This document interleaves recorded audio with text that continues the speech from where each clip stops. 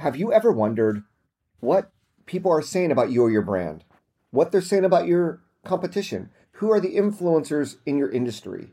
Did you know that there is one type of tool that allows you to understand all of this? That type of tool is called a social listening tool. And there's no social listening tool that I recommend more than Brand24. A lot of these tools are extremely expensive. Most small businesses and entrepreneurs can't use them.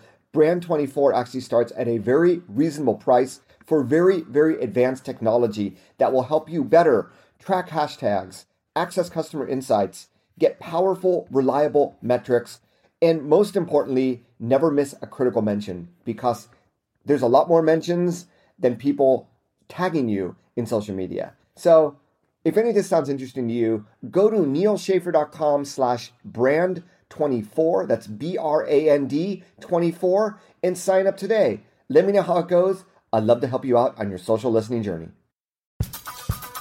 Welcome to another edition of Social Business Unplugged, practical advice on how to leverage social media for your business. Now, the host of Social Business Unplugged, author of the forthcoming book Maximize Your Social, published by Wiley, and founder of Windmill Networking, Neil Schaefer. Greetings, everybody, and welcome to another episode of Social Business Unplugged. Today, I want to talk a little bit about content and branding. I recently had a chance to speak to a group of employees of LinkedIn, actually, at a global offsite that they were having. And LinkedIn, because 50% of their sales come from HR-related enterprise software solutions, talks a lot about employment branding. And it's not just LinkedIn, but really the HR industry is talking about this notion of having a strong corporate brand as an employer, which then will help you really recruit better talent, potentially quicker and at even a less expensive cost. I'm not going to talk about employment branding, and there are other experts out there that could probably say a lot more and a lot better things than I can. But the notion of branding obviously is popular, has always been popular in marketing, and in social media we hear a lot about it as well. We also hear a lot about content, and in fact content marketing is not the same as social media marketing, but there is definitely an overlap, which anybody who understands both of the concepts can clearly speak to. Social media represents this conversion of information and communication that I've been talking about for the past few years, and I think it just bears reminding for the topic of this conversation. And with the advent of content marketing and this notion that companies are sort of at a disadvantage in social media was created for people, not businesses. What are you going to talk about? And for a lot of companies, that turns out to be content, especially those in the B2B field. Potential buyers make purchasing decisions based on information and comparing that information. And it's the same for consumer brands as well. We look at reviews on Yelp when we decide on restaurants. When we look at hotels, maybe go to TripAdvisor for books and other things. We go to Amazon and so on and so on. So a lot of companies are spewing out a lot of content, and content takes many, many forms. Yes, there's blog posts, there's podcasts, there's videos, there's also photos, there is also things like infographics, there are things like polls, there are questions that you can ask that we see many brands and people asking on Facebook, which I would consider a type of content, like an engagement question would be the category of content that I would put that in.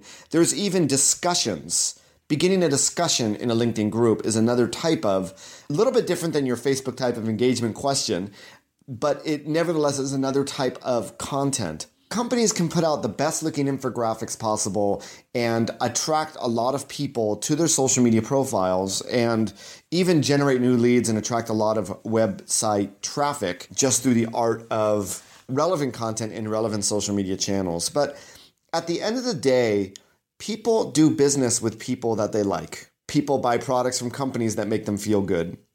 And there may come a point where you're providing all this content in social media, but then you need to have a conversation. This is where the notion of branding, it really comes down to you are what you tweet. So obviously the example of an infographic, it's a graphic or a blog post, it should be well branded. And I always talk about branding guidelines needing to add voice for social media, and a blog post is really your social voice. What you blog about shouldn't be written in web copy like text, but more of a social voice that is representative of your company's brand and social media. But at the end of the day, it's the social media users that will determine the brand of companies, because they're only going to see limited things of what you post in social media channels, especially on a platform like Twitter where you only have 140 characters. But even on Facebook, Google Plus, and what have you, companies aren't posting really long messages. It's not only your choice of words that you use, but it's also in how you engage. Whether you engage with people that engage with you is one thing, but how you engage with them. So you may want to be considered the thought leader in your industry, and you write the most compelling content. But when people engage with you or your company, they feel that there's a gap because maybe you don't exhibit the same human skills that others would want to see in you. Perhaps as a company, you want to be open to anybody, but maybe whoever is the community manager or whoever is tweeting on behalf of your company maybe isn't as open, or maybe is a little bit more opinionated than you would want to be in social media. I don't think that there are many companies who have this problem, but I do see it come up, and I see it come up a lot with individual people, of professionals and their personal social media accounts, of actually picking sides, picking people that they want to support, picking people that they don't want to support, and the language that they bring into social media conversations often represents that. And this is the dangerous pitfall that we have as professionals and as companies, is that we're creating content as part of whatever objective we may have, which is in our own social media strategies. But for a lot of companies, it's lead generation, it's thought leadership, it's building community, what have you. But you have to back up that content with the person, with the human side, with how you communicate with people in social media. It is the basic human skills that, just like you're listening to me talk, I'm not a superhuman. I may be very active in social media and it's something that I do for a living.